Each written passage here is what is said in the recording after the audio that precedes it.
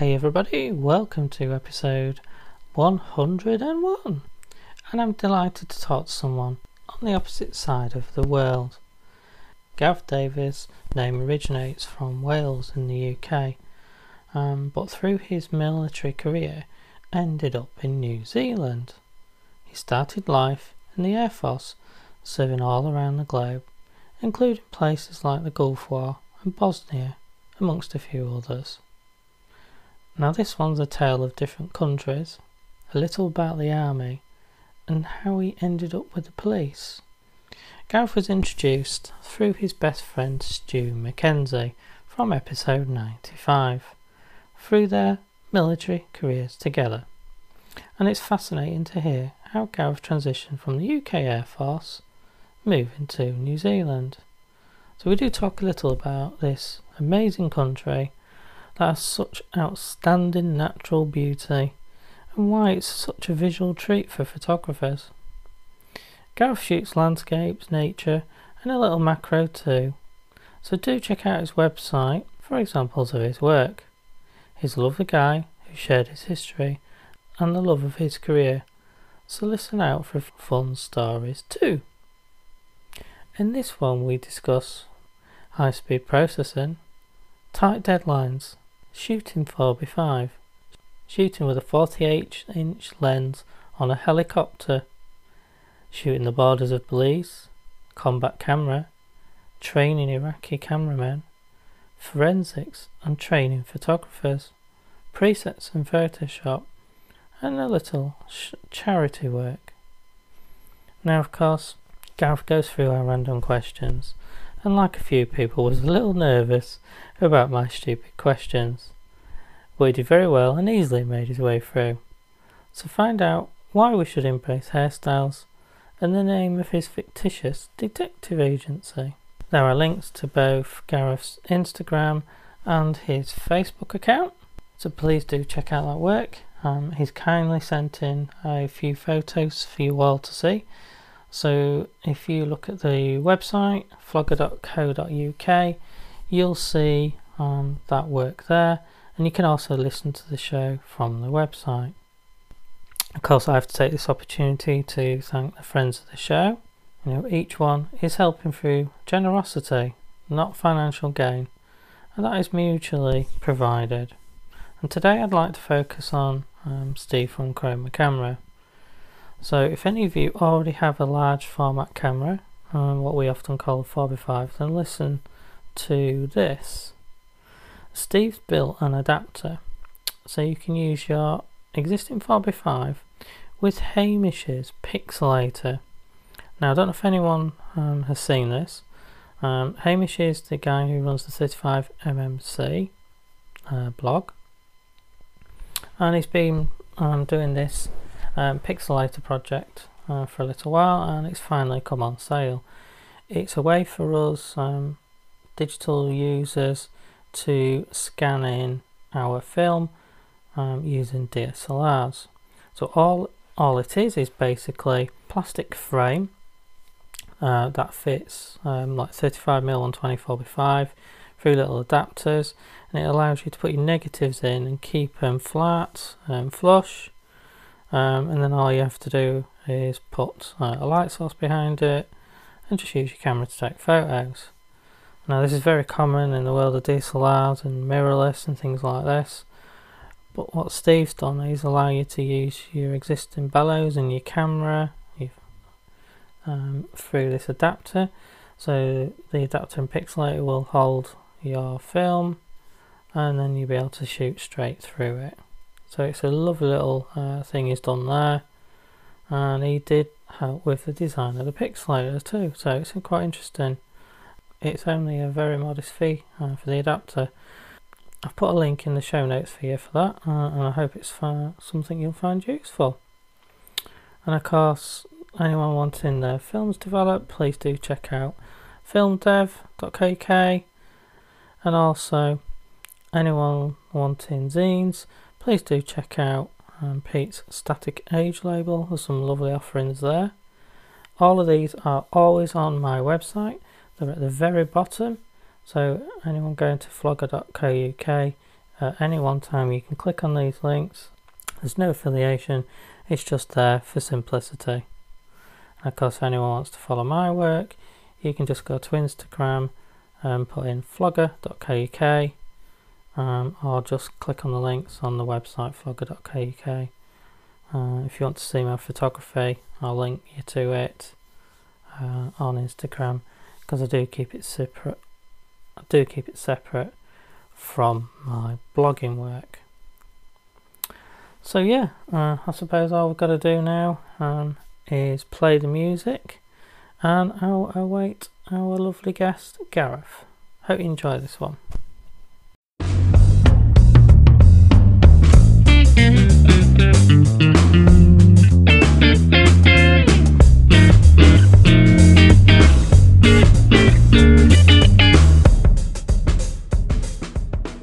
And welcome to the show, Gareth.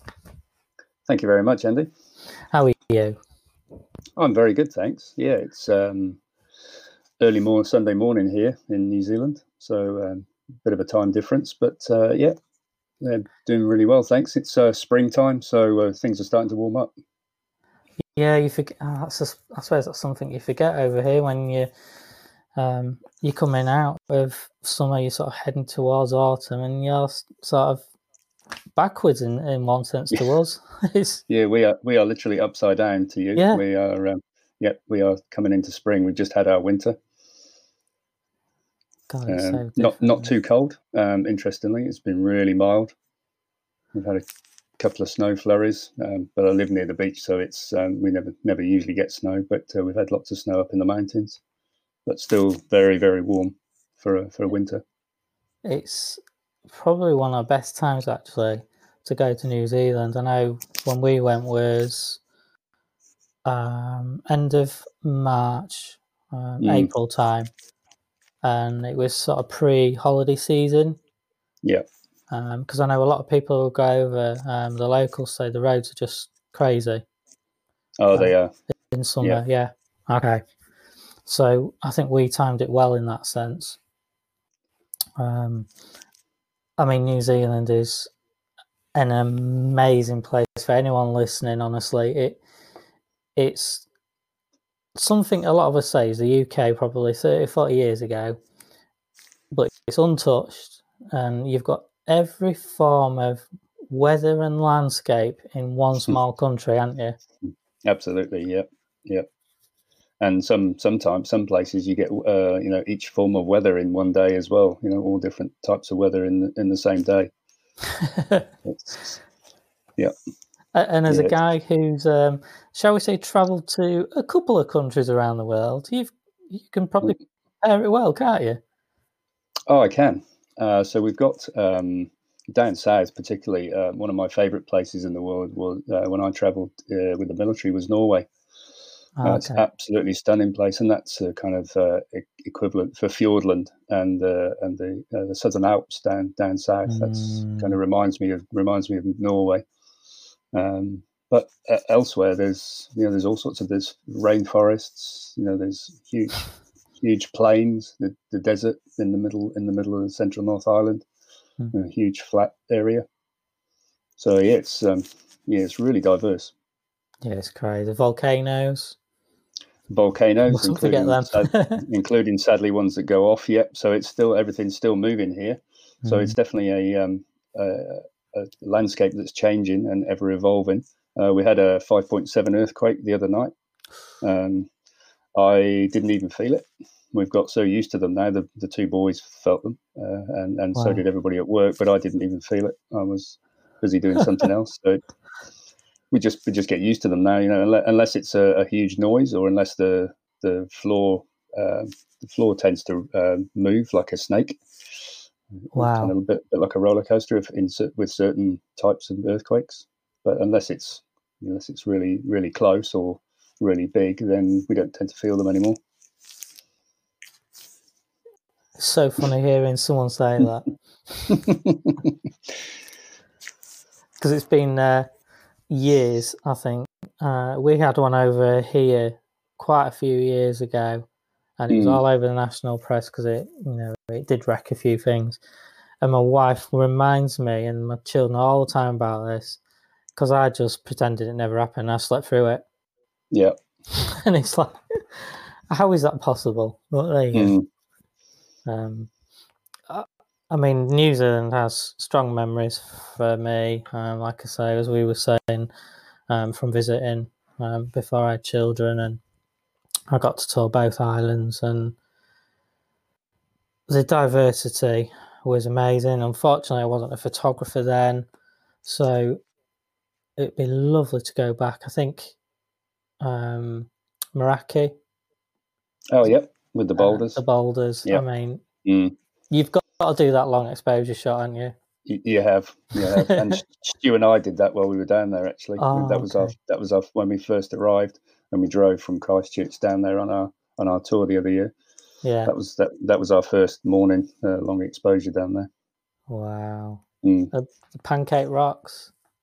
Yep. Punakaiki. That's on the other side. We didn't actually get up there, but that's on my list of places to go. So I've got a huge list of places to visit around the country. That's the thing, though, isn't it? There's so many places. It's amazing. And it's a very safe country in the sense of wildlife as well, isn't it? It is. That's one of the pluses. I mean, I've been to a few places where there's lots of things that want to eat you or bite you or just do nasty things to you. We have got literally nothing here. We've got a white-tailed spider. Yes.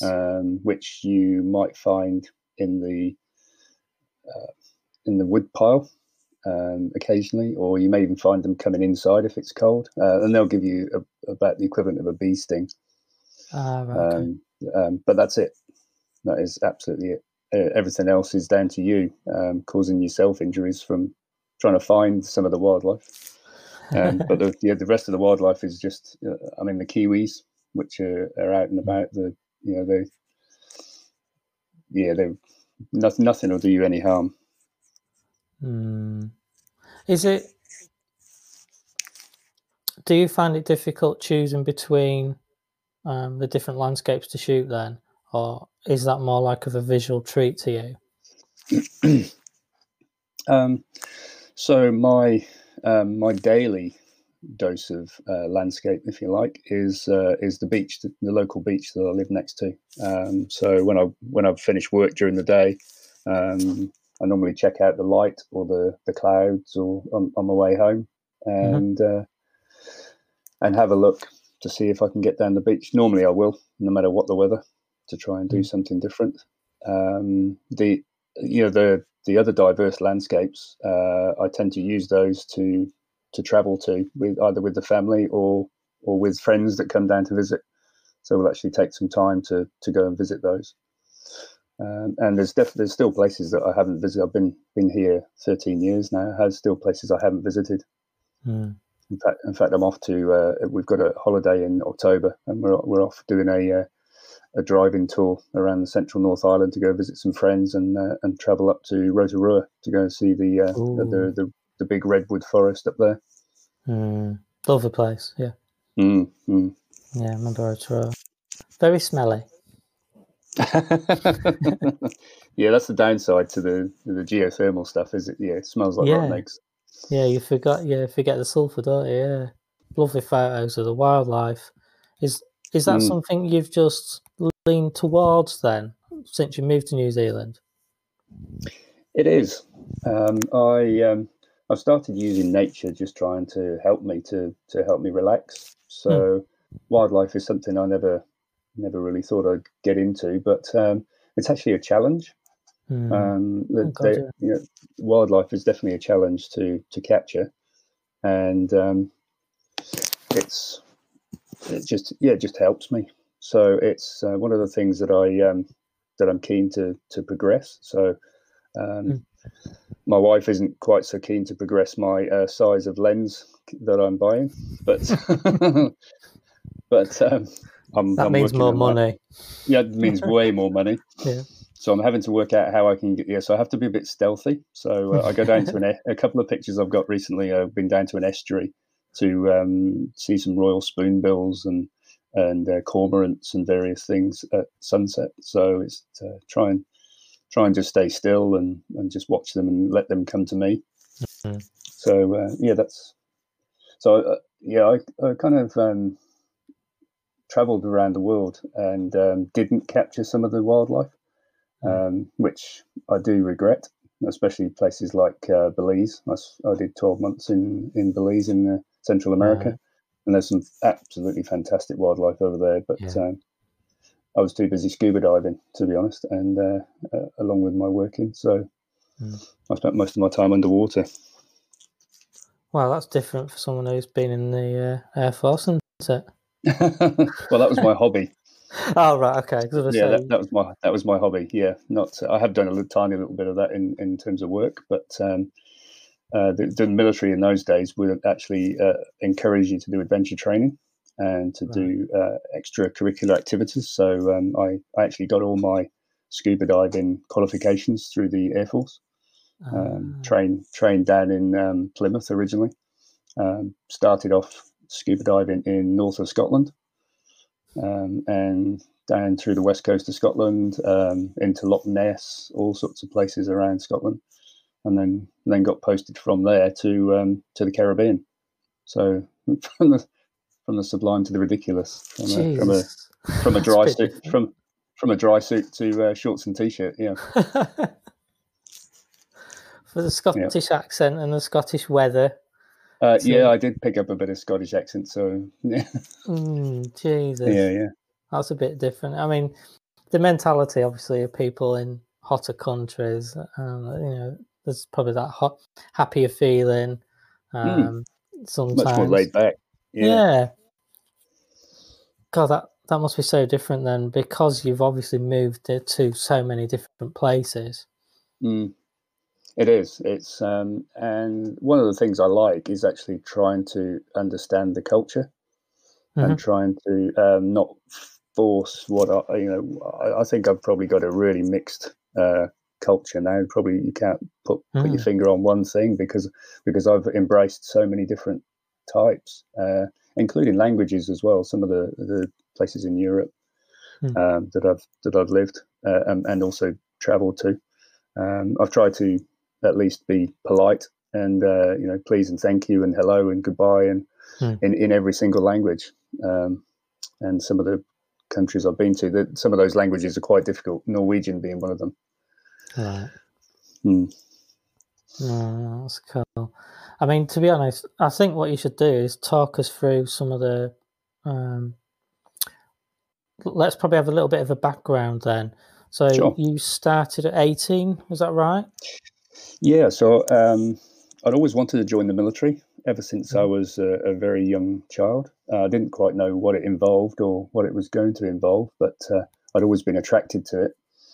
So once I completed my high school, I was actually looking at various careers, particularly in the Air Force. And I didn't even realise at the time they had photographers because they were such a small branch compared to everywhere else. And the recruiting office would always divert you into the ones that they wanted, the ones they were short of.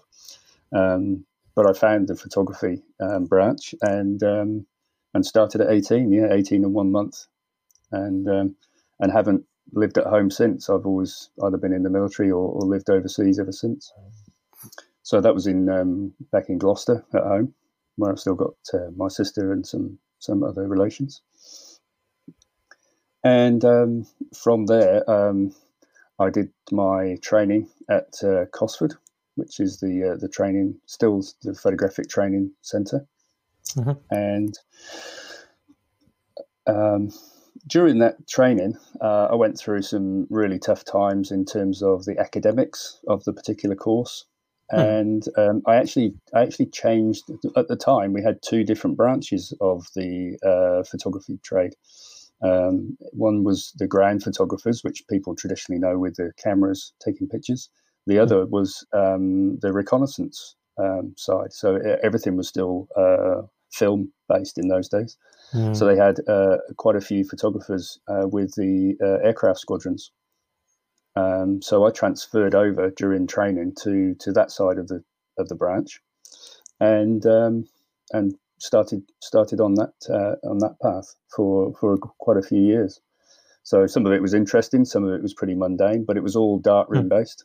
16mm cine film processing of the gun cameras. So when the pilot presses the button and pretends that he's firing guns or missiles, it will actually, or when they're doing it for real, as it turned out later, they would actually record what they're looking at and all the displays. So all that was before video, and then before digital cameras, it was all recorded on 16mm cine film, which obviously had to be then processed, and they could actually play it back as a debrief.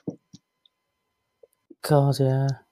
So on from that, the wider format film. So the some jets had camera pods. They were specifically reconnaissance aircraft. Mm-hmm. So I did a couple of tours on Jaguar squadrons. So the first place I went to was Germany. It was a place called Laarbruch in Germany, with the reconnaissance squadrons, the Jaguars over there. And we always had a bit of a unique style, and also a unique moniker. Really, we were called the fastest photographers in the world, which came from a video that we used to show for the public when we used to do displays. So these cameras would have typically there were 6 cameras in the reconnaissance pod. There was 250 feet of medium format film, so what you would call 2 1/4 square or medium format film, with sprockets. And they would use all of that in all 6 cameras. So do the math on how much film there was, and we could process. It was black and white, but we used to process it in high speed processing machines, and we could process the whole lot in under 10 minutes. Wow. So the chemistry was I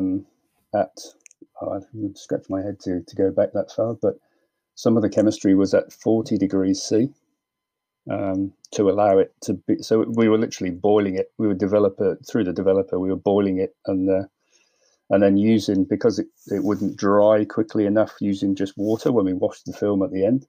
We used to have to use a methylated spirits bath to actually evaporate all the moisture off before it came out of the back of the machine. And then so it was all based on the Cold War era, when the images were being used for debriefs and being used for information for the front line. So we only had a maximum limit of 40 minutes. That was the standard that was set from the time the photographs were taken to the time the report got back to the front line.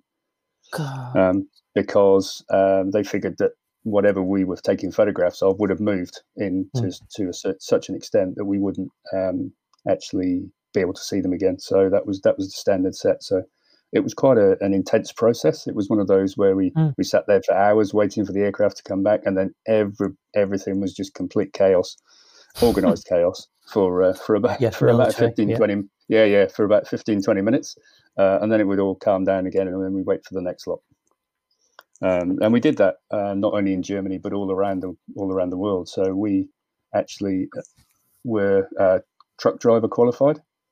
So those of us who, the photographers and the imagery analysts, we all became heavy goods qualified. So we used to put these machines into boxes on the back of trucks, and we used to either drive them around Europe or wherever we were taking them, or even take them off, put them on wheels, push them into the back of a Hercules, and fly them to where we needed to go. So you literally did fly your darkroom. Yep. So we could actually fly anywhere in the world with the aircraft and be there ready when they were started operating. Well, I've got some films that I needed doing, Gareth. Are you all right to sort them out? Yeah, sure. I think the mail is probably going to take longer than the actual processing, to be honest, if you're going to send them down to me. Jesus. So that was so I did a couple of tours on the Jaguar squadrons, both that was at Laarbruch and at Coltishall. I did some work on another squadron which was using Canberras, which are even older aircraft based at Marham, using even wider format film, so 9-inch wide film, which by 200 meters long or however long it is, and then they eventually transferred to color, so they started doing color negatives and color positives at that size. Jesus. So yeah, we became pretty good at darkroom techniques and what we called sensitometry, which was actually being able to figure out what the chemistry was doing and how we needed to process it, and based on how it was exposed. So we used to do quite a lot of training on that. Yeah, this is what I picked up off your mate Stu when he was talking about the military photography school, and he was talking about like guide numbers and sensitometry, and I was like, wow, you were really taught properly then, weren't you? We were. So I didn't realise it at the time, particularly as an 18-year-old. We were back into chemistry and physics, all that, and maths and all that information on how everything worked. And at the time, I couldn't understand why they weren't just handing me a camera and saying, right, this is the button to press. And it really, now looking at it from a person who's actually training photographers and has trained photography for quite a number of years now, it actually really does help. All that background theory and knowledge really does help. Yeah, because you can apply it in the field. You can actually adapt stuff in the field, which is what we had to do quite regularly. We might be somewhere where we didn't actually have any other form of assistance, so we'd actually have to rely on our background knowledge, whether it was chemistry or the actual physics, to actually make it work. I mean, for anyone listening who's a gearhead, I mean, listen to what you're saying about some of the cameras, and you've only just started, haven't you? You said the words to me 5 before, and it's like, I mean, what else have you had to use then? So the biggest camera I've ever had to use was it was made by a company called Williamson. Okay. And it was originally designed as a vertical camera for doing map making. So that's where the other side from tactical reconnaissance is the strategic reconnaissance. And what they do there is they do map making and information. And this was designed to take photographs directly downwards, vertically, so that people could either use it as information or they could go on and make it maps. So my posting in Belize, out in Central America, was for ended up being 12 months because I loved it so much. I stayed out there. And the day job was actually taking photographs from the air of the border. So there was lots of border disputes with the various other countries around, including Guatemala. So we were just giving information to the people who needed it. And that camera that I was using there, it was originally a vertical camera, but it was converted to actually use obliquely. So it was mounted in a helicopter, and it was a 9-inch by 9-inch frame with a 48-inch lens. Because we were all in Imperial in those days, so it was a 4-foot lens. So it had a minimum focus distance of, I think it was 300 meters. You couldn't actually get anything in focus less than 300 meters. But typically, we would actually fly anything up to 3 or 4 kilometers away from the target so that they couldn't actually see or hear us. Won't be any good for shooting a model then, you don't think? Only if the model was in the next town. Yeah, I don't think it would work very well. I think you do walkie-talkies at a minute. Can you bend your leg? What? Yeah, absolutely, yeah. So you and like all photographers know, you concentrate on the frame, and you concentrate on the. We didn't need to focus, but we could. It was actually gyro stabilized because we were actually flying it in a rotated, in a helicopter that was vibrating. And my so-called friend actually opened the door behind me, and because it was such a large camera, it was actually pointing out of one door, and the other door was behind me. And I didn't realize that they'd opened the door behind me, and I actually stepped back to support myself against it, and it wasn't there. And we were at about 5,000 feet. So that was quite an interesting moment that I had. But I was gripping onto the two handles of the camera quite, white knuckle, shall we say. and everybody else just around me laughing because they thought that was highly amusing. That's the typical jokes that people play on you when you're working. All part of military life, eh? Absolutely, yeah. Jesus Christ. So I had another one of those a few years later. Actually, I was doing some photographs of some parachutists, and it was actually the parachute display team, and they were practicing in Cyprus.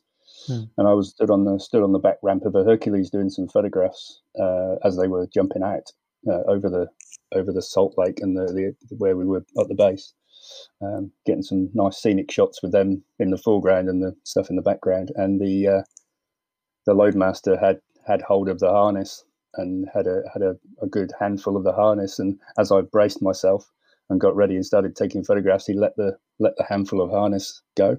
Oh, so, and I was on the ramp with nothing between me and the space but this harness. So yeah, they thought that was highly amusing as well. That's kind of standard military fun, as we used to call it.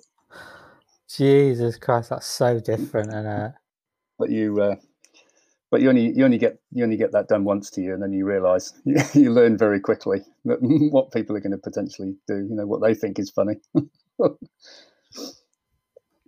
So yeah. So after my time on the reconnaissance squadrons, I moved on to some other units. Like I said, I did 3 years in Cyprus, which was a mixed unit: ground photography, air photography, and also supporting various other military units in Cyprus. Mm-hmm. And from there, I actually did my first operational deployment, which was with the army, which was very, very, very different, and that was into Bosnia.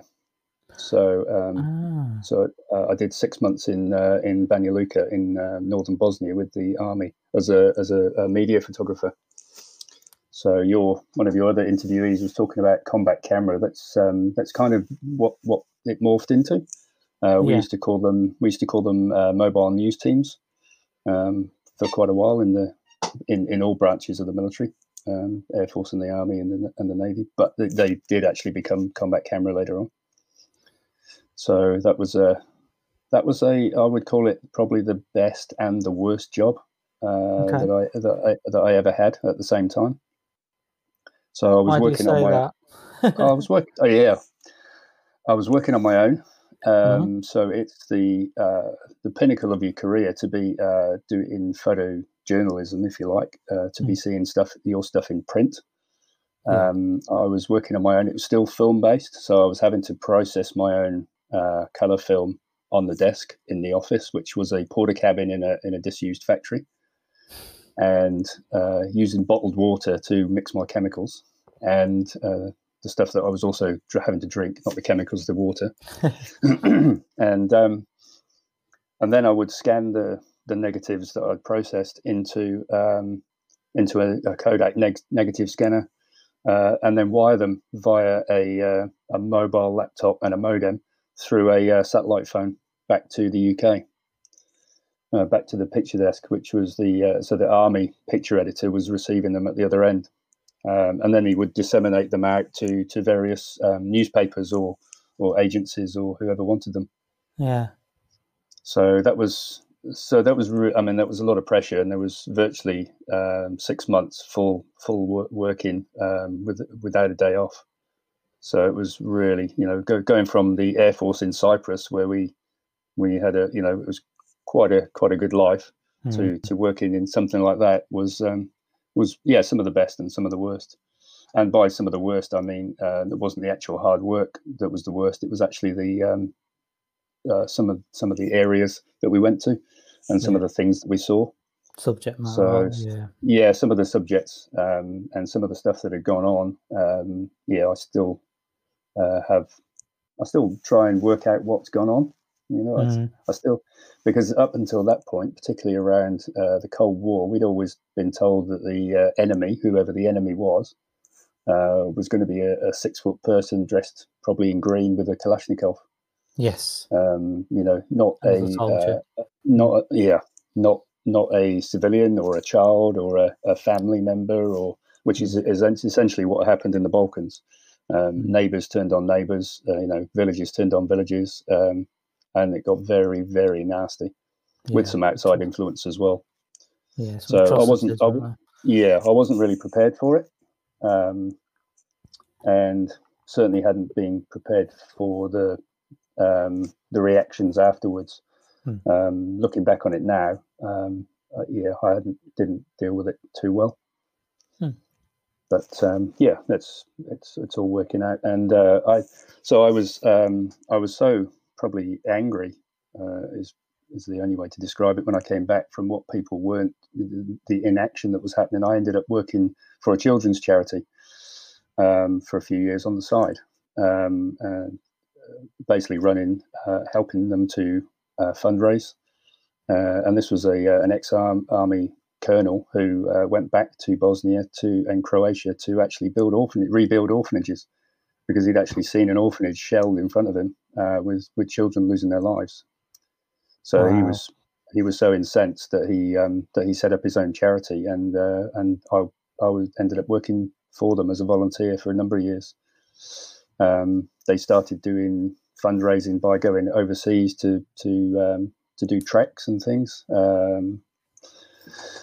doing Great Wall of China, Machu Picchu, and my original plan was to do their first ever trek, which was to the base camp of Everest, and it was going to be led by one of their patrons, who was Bear Grylls.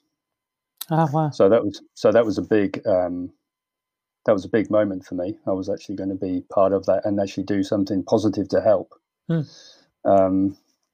Unfortunately, at that time, I'd actually been posted to the training school, which I took as a promotion. I'd never wanted to be a trainer initially, but found when I got into it, I really liked it, and then got called back to my previous job to assist for some of the work we've been doing around the 2003 Iraq War. So I couldn't go to Everest. I went to the Gulf instead, which is very different. God, yeah. So I ended up with the team, and there was a lot of photographers out there with me, my colleagues and friends, deployed over 5 Arabic countries for the entire duration, and some longer.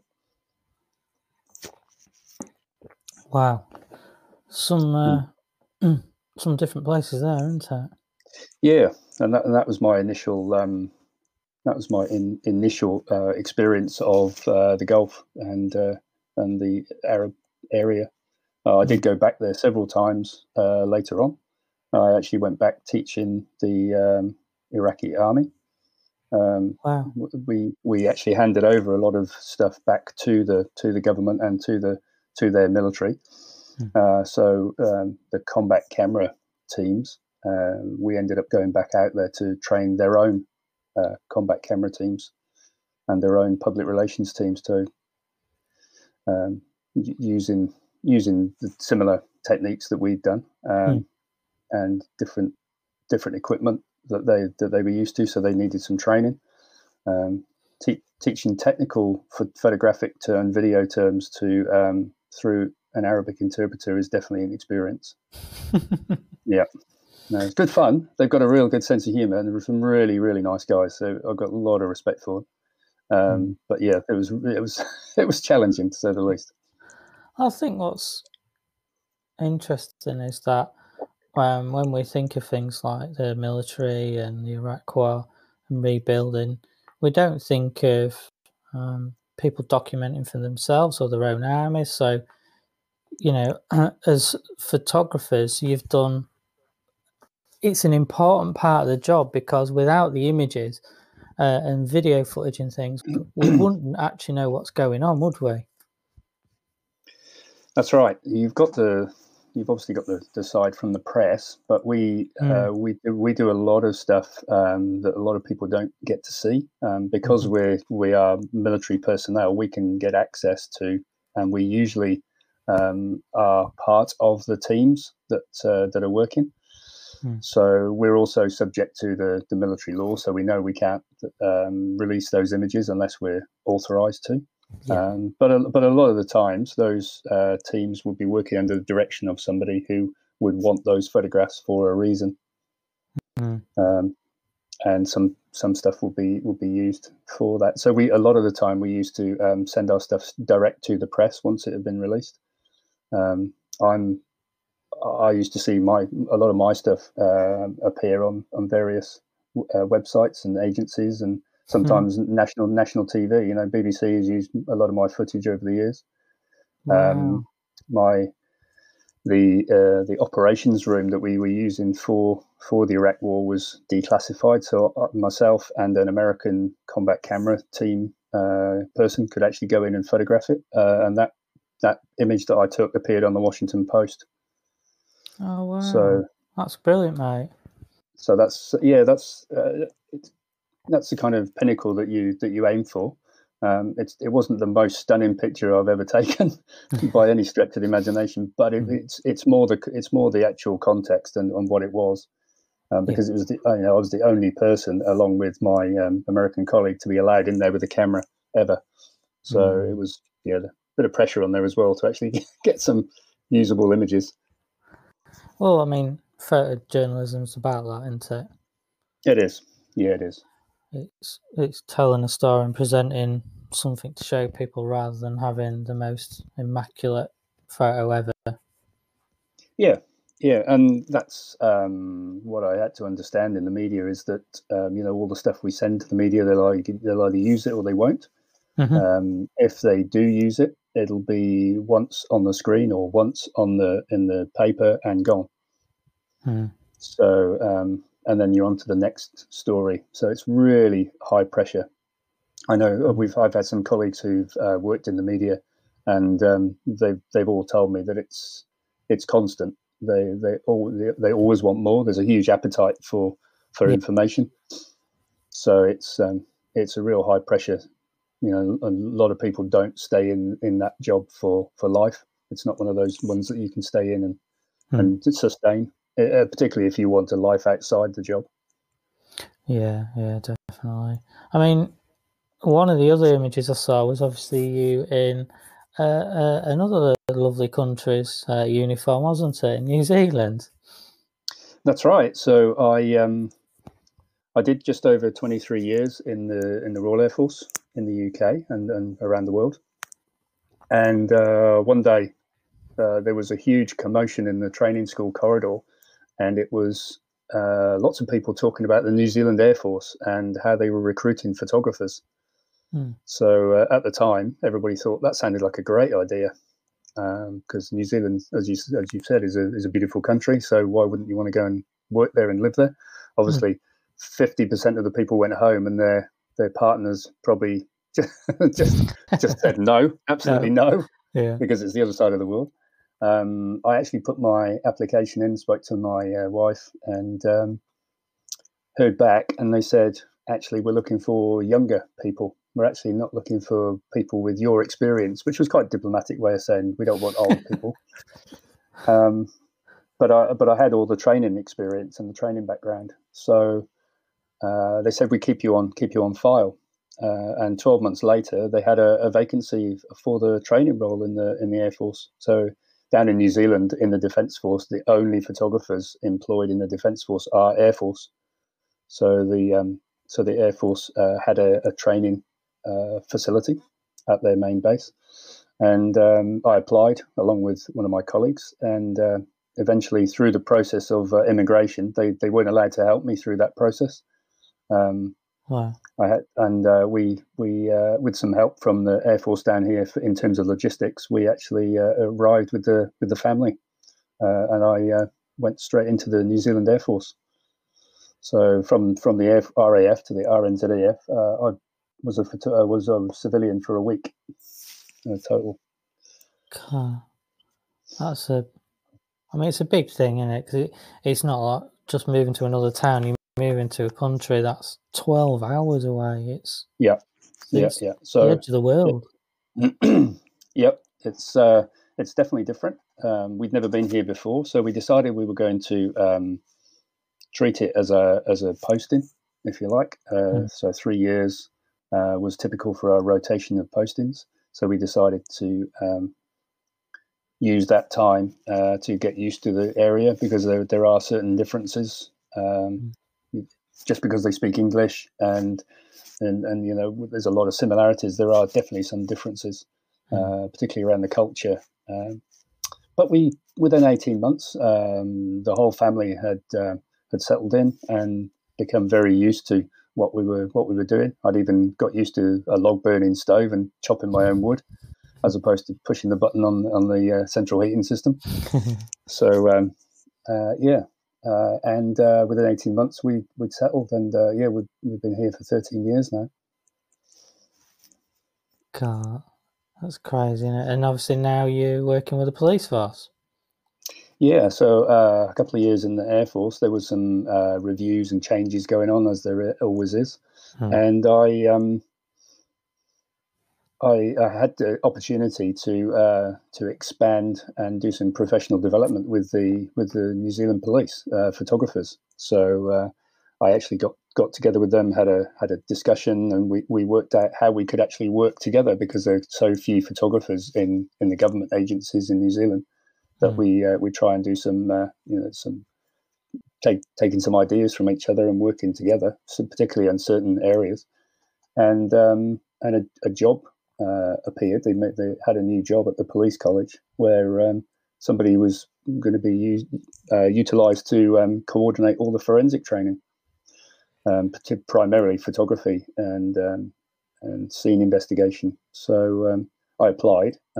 Not only did I get an interview, but I got offered the job. So 10 years later, I'm still in that position. It's cool, because that's so different, isn't it? Because I mean, forensic must have been something new for you, really.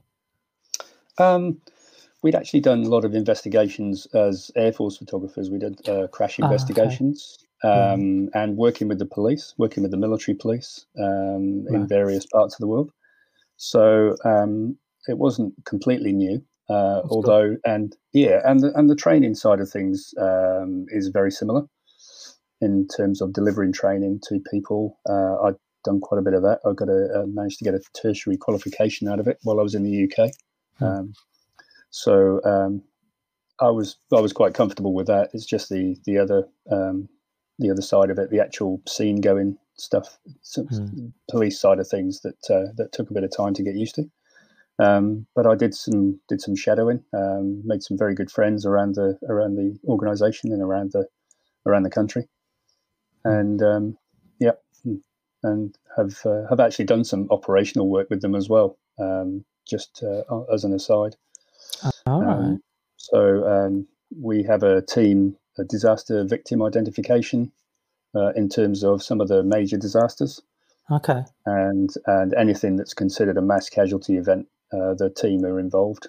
And at one occasion, I was the only person available, so I became the default person to assist in a balloon crash that was over 10 years ago now, and there was 11 people killed, and we were trying to identify them. So I was helping the photography team in the hospital, working on that. Wow. So, and that comes from my Air Force background, where we've done that kind of work before. So yeah. And but it was for a positive outcome, if there can be anything positive out of that thing, where we identify the individuals so that we can repatriate them to the families, and also the information that we get, that we can pass on, so that the families can get some closure, if you like. Yeah, that's important. So it is.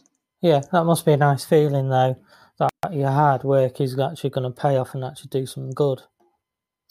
Yeah, absolutely, and try and make it a positive outcome. I even managed to get some images off the cameras that were on board the balloon as well. Wow! I recovered some out of the cameras, so for the families.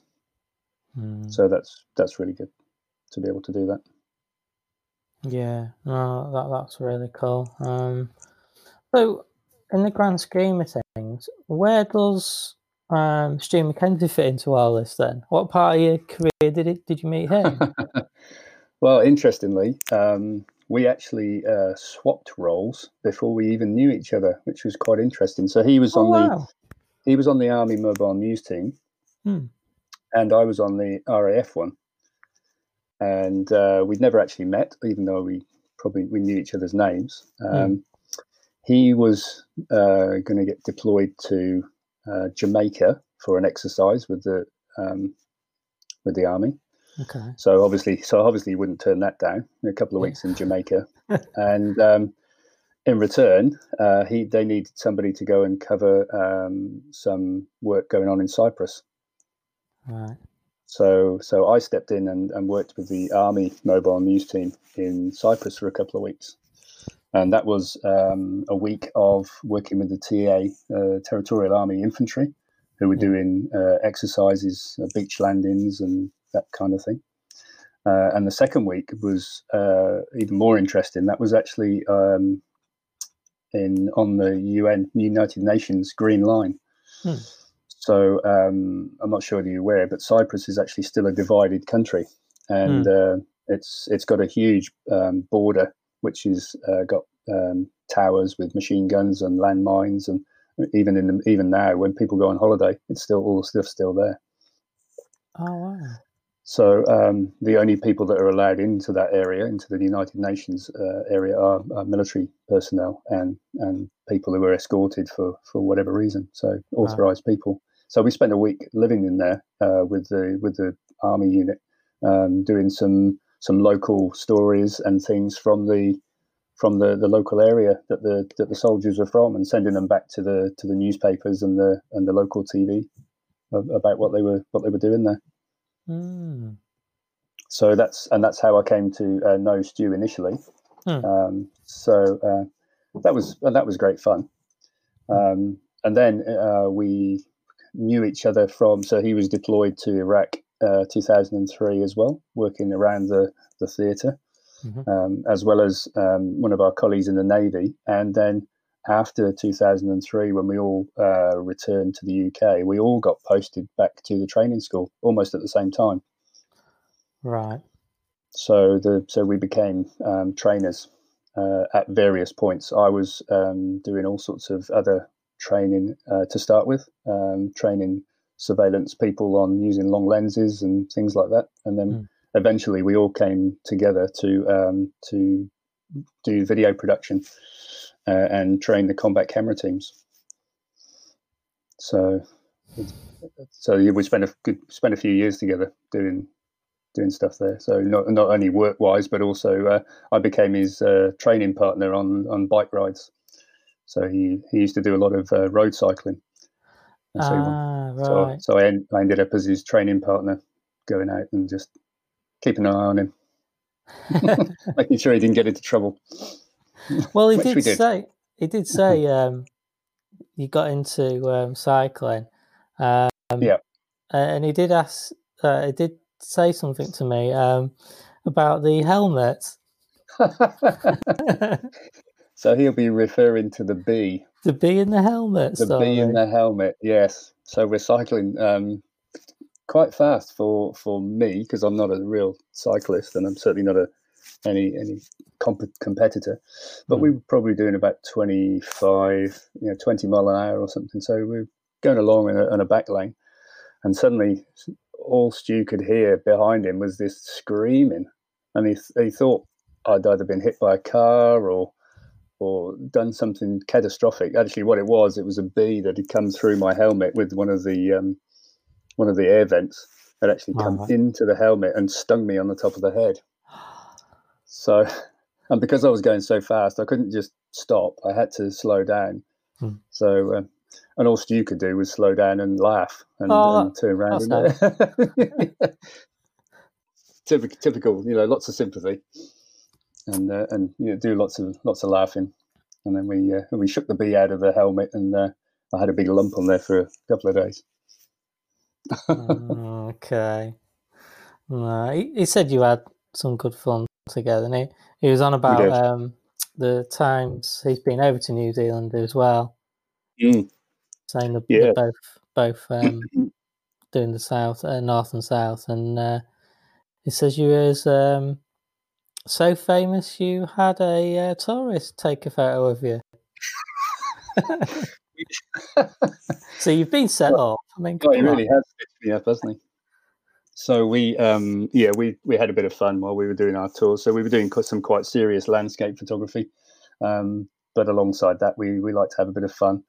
So particularly some overseas tourists, and they were looking at our camera equipment. So we tend to move around with quite a bit of photographic equipment, some very expensive looking stuff. So Stu decided to have a bit of fun by introducing me to these tourists, talking about a very famous landscape photographer in New Zealand, Red Beanie Photography. So I had a couple of people started following me on Instagram actually, just based on that tour, and I'm hoping that they would just follow him for the photography and not for any other reason. But that was quite good fun. It was. So then I started doing it back to him. So everywhere we went, we used to have to. We were trying to outdo each other by introducing each other as famous photographers, or do you not recognise him from the TV? So because obviously Stu spent a bit of time with the BBC and various things like that. So he's actually been on the BBC. I try and shy away from the actual screen myself. I try and stay behind the lens. Don't blame me. I think one of the most amusing things for me, so I use primarily Adobe Lightroom for processing images, and one of the most amusing things I saw that coming out were all these digital converts to black and white, but they were also adding things that we've been trying to get rid of for years. So they've been trying to get rid of grain for years to make things sharper. We were forever trying to get the process right in the darkroom so that we actually got rid of as much grain as possible, or when we enlarged the images, we wouldn't actually see the grain. Yeah. Now you've got those packs coming out which are add-ons where they're actually adding the grain in and adding color shifts. We were forever trying to get rid of color shifts. We used to have to use the color film that was either daylight balanced or tungsten balanced, because that's the only lights you had, the tungsten at the time. The color correction filters over the lenses to now people actually do that deliberately. Yeah. So I think that's quite amusing. It's art, which is interesting because that's where I'm trying to go. I've been such a technical photographer for such a long time, even teaching the stuff that I am physically and subconsciously trying to force myself into the artist's world.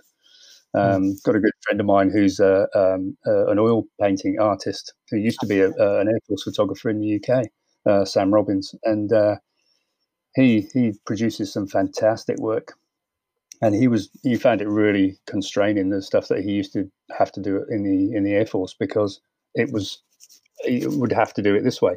Yeah. And so many people who are in the photographic world and the art world in general, they just want to be creative, and there's just no room for it in the actual areas that certainly that I've worked in, which is why I'm trying to do more in my own personal life, using COVID lockdown as well to teach myself a few Photoshop skills and really kind of try some different things that are out there.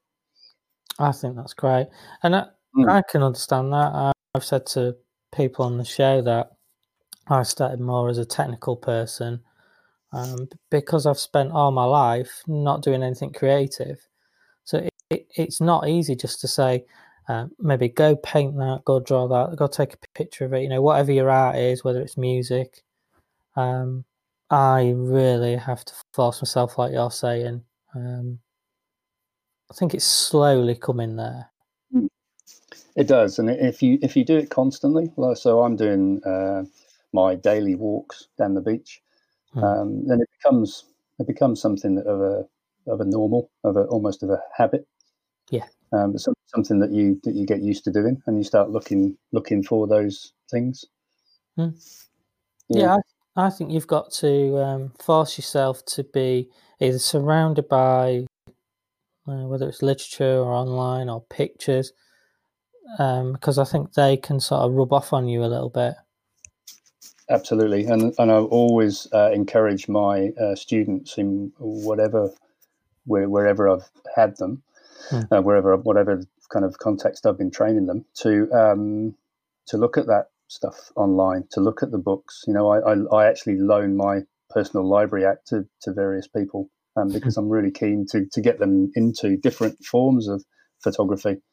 One of my favourite pastimes is going to secondhand bookshops and looking for photography books, because that's where you get a lot of the older books. But you'll find some of the big names, will be there. So, and I'm not averse to taking guidance or suggestions from some of the students. You know, some of the students that I've trained in over the years have become really successful.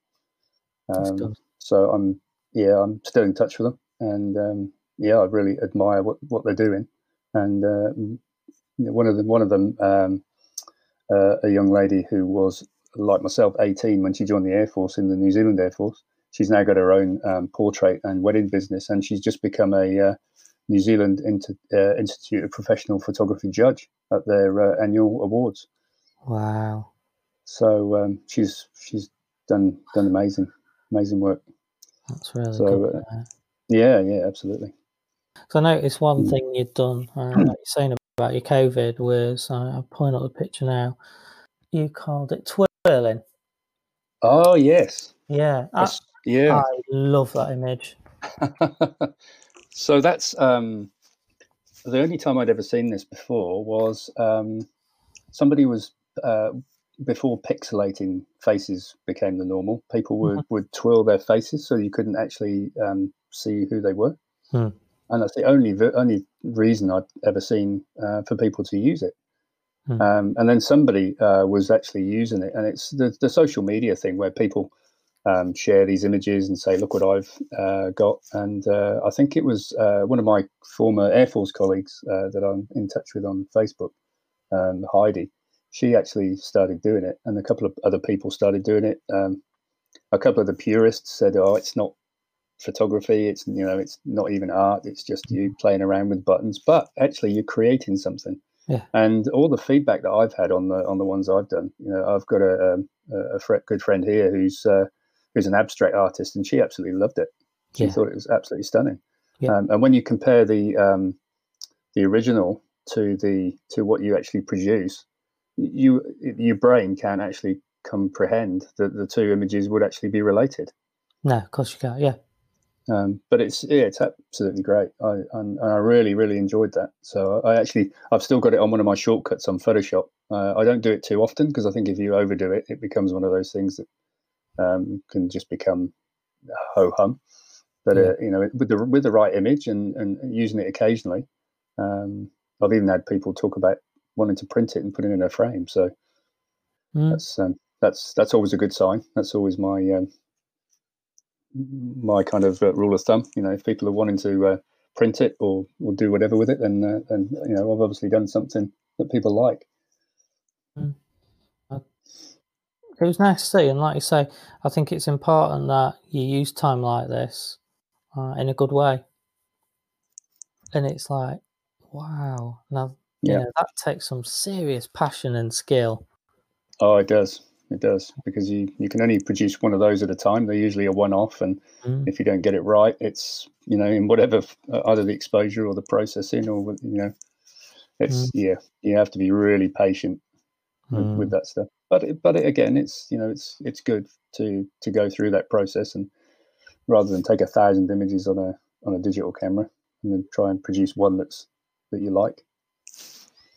Yeah, it's that whole process of actually looking at and in investigating and looking at what you're actually looking at and taking time to understand what you're looking at before you press that shutter release. Yeah, definitely.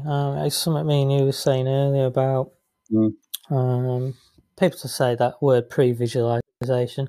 I don't know if I have that. I think most of the time for me, it's when I'm there, I would say it's more like working the scene than anything, because you sort of got an idea, but till you're there and change your angle or focal length, whatever you've got to work with. But then again, having the same focal length forces you to go to certain places. I mean, everything's so different, isn't it? It is, and that's why I think that's why Stu and I get on really well, is that we're quite different in the way we approach scenes. So I think we're through the formal part now, Gareth. Sure. And I'd like to take you through to my random questions. Oh, these are the ones I've been dreading these. I know most people do. I think especially servicemen and service ladies. Yes. Yeah. Engineers are exactly the same because they're very methodical thinkers. Yeah. So don't worry. You take your time. It's good fun though. Yeah, it's good fun though. I've got quite a zany sense of humour, so I'm looking forward to these. Oh, right. Okay then. Right. So you find out that I am God after all, and I've been living amongst you all the time, and life was a test. What would you ask me? Wow.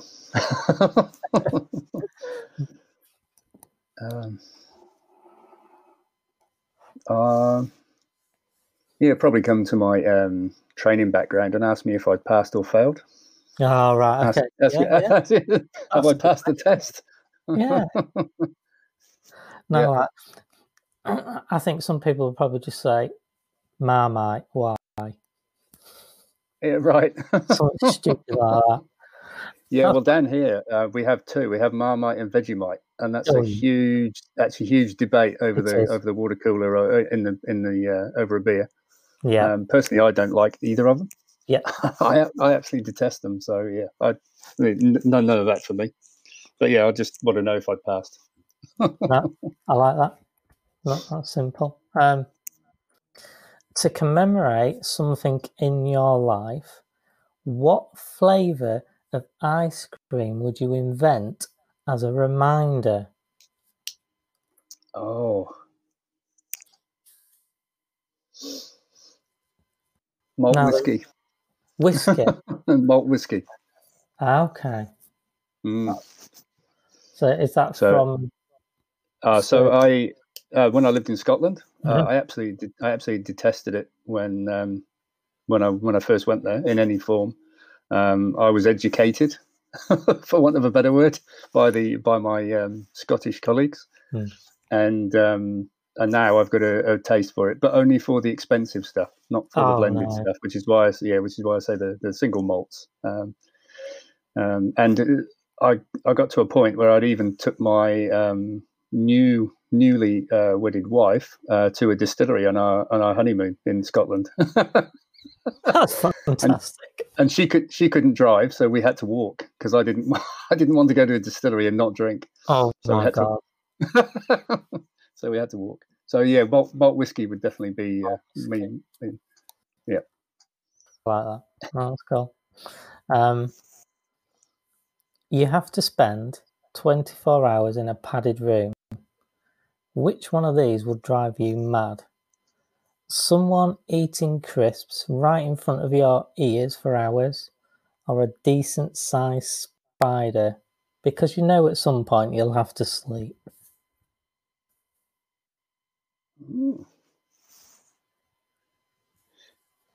Yeah, probably the crisps actually. Yeah. So a lot of the forces go through various training for things around interrogation. Okay. And noise is a big part of it. Even though we don't tend to use what we think is our sensory quite too much. But yeah, noise would probably be the thing. Yeah. It causes I still wake up at the slightest thing. I'm still quite alert to various noises. Spiders, I've slept with them in the past. Including camel spiders in the desert and things in the jungle. So they tend to leave you alone if you leave them alone. Thought you might say that. No, that's cool. Okay, so a new strain of COVID has come to light and gives everyone Mohican hairstyles. What do you do? Embrace it, hide, or wait for a cure? Oh, that'd be awesome. So I've always wanted a Mohican. So I was never into punk, but I'm into heavy metal music. Okay, yeah. And some of the kind of alternative bands have Mohicans. As you can see, but my listeners can't, I am follically challenged. So I've got more hair on my chin than I have on my head. So in the past, when I've allowed my hair to grow, a couple of times I've actually been to gigs where I've actually shaved it as a Mohican. You can only just see it. So literally just a stripe. And that's kind of the rebel in me that, being in the military and then in various kind of organizations where you're not allowed to look like that. Yeah. It's just just for a weekend. And sometimes, sometimes wigs as well. So I would absolutely embrace it. I would absolutely love. In fact, I would make it compulsory in my office. And it'd be a nice part of COVID. There you go. Absolutely it would, yeah. Apart from headphones, of course, you get that kind of bit in the middle. Oh yeah, we'd have to invent something, wouldn't we? Yeah. Okay, your next one. There are many famous detective agencies. What would yours be called, and who would be your partner? Oh, what would it be called? Because you're my sort of age, so I know you watched a lot of these when you were younger. I have, yeah. I probably Davis and Mackenzie, and so I'd probably have to have Stu because he's got the investigative background. So he was military police before he was a photographer. Although I understand he wasn't a very good one, which is why he changed. So you got to drop that there. Well done. Yeah, that's right. So Davis and Mackenzie, investigators. Awesome. Probably driving around in a red Camaro or something, or looking a bit like looking like Don Johnson with a white and with a big boat and a white suit. Proper 80s car. Yeah. I like that. That's nice. Well, thank you so much for going through those, Gareth. Oh, you're welcome. Good fun. That was good. As you know, the final bit is I do that pay it forward scheme. And I know you're always prepared. You're a military man. Who you got in mind then? What are you thinking? So I was thinking about this. I've got quite a few people that I'll send you a list of people that might be really interesting people to talk to. So a good friend of mine is Jane Dunn. She's a forensic photographer by day. Cool. She also has a sideline. She absolutely adores police dogs and puppies, and she's been integral in producing a calendar to raise funds of a dog calendar. So I'll send you Jane's details. She doesn't know yet. I'll double check that she's okay with it. Sure. But she's an absolute passionate photographer, and she does weddings and portraits as well as a side. But her first love is her dogs.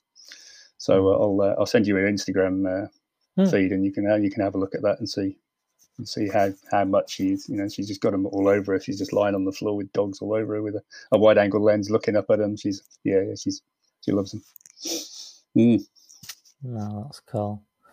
No, that's very, very cool. And the last thing is probably just to tell everybody where the best place to check you out is. So I haven't actually got a website. It's something that I've, because of the work I've done over the years, I haven't tended to share the stuff until the last few years. And a good friend of mine, the guy I was telling you about, Sam, he pushed me to get an Instagram account.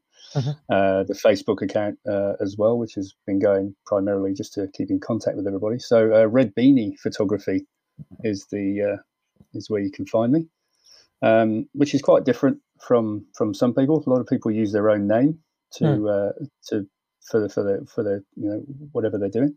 The red beanie actually comes from a guy who was one of my childhood heroes, a guy called Jacques Cousteau. Because I was always into scuba diving and getting in with sharks, which is what I managed to do over the years. And he always used to wear a red woolly hat or beanie, as we call them in New Zealand. So I started wearing one from a long time ago. Whenever I used to go out, it used to be the standout person on the touchline in the rugby games. Where everybody could actually see where I was, including the family. So so if you ever see any pictures of me out and about with a camera, I've usually got a red beanie on. That's nice, though. Yeah. So I just wanted to do something slightly different and something slightly quirky, or odd, as some people call it. Well, we've got to be odd, haven't we? Yeah. we are all in our different ways, aren't we? No, wrong. So yeah, red beanie photography is me. Well, thank you for spending your early morning with me.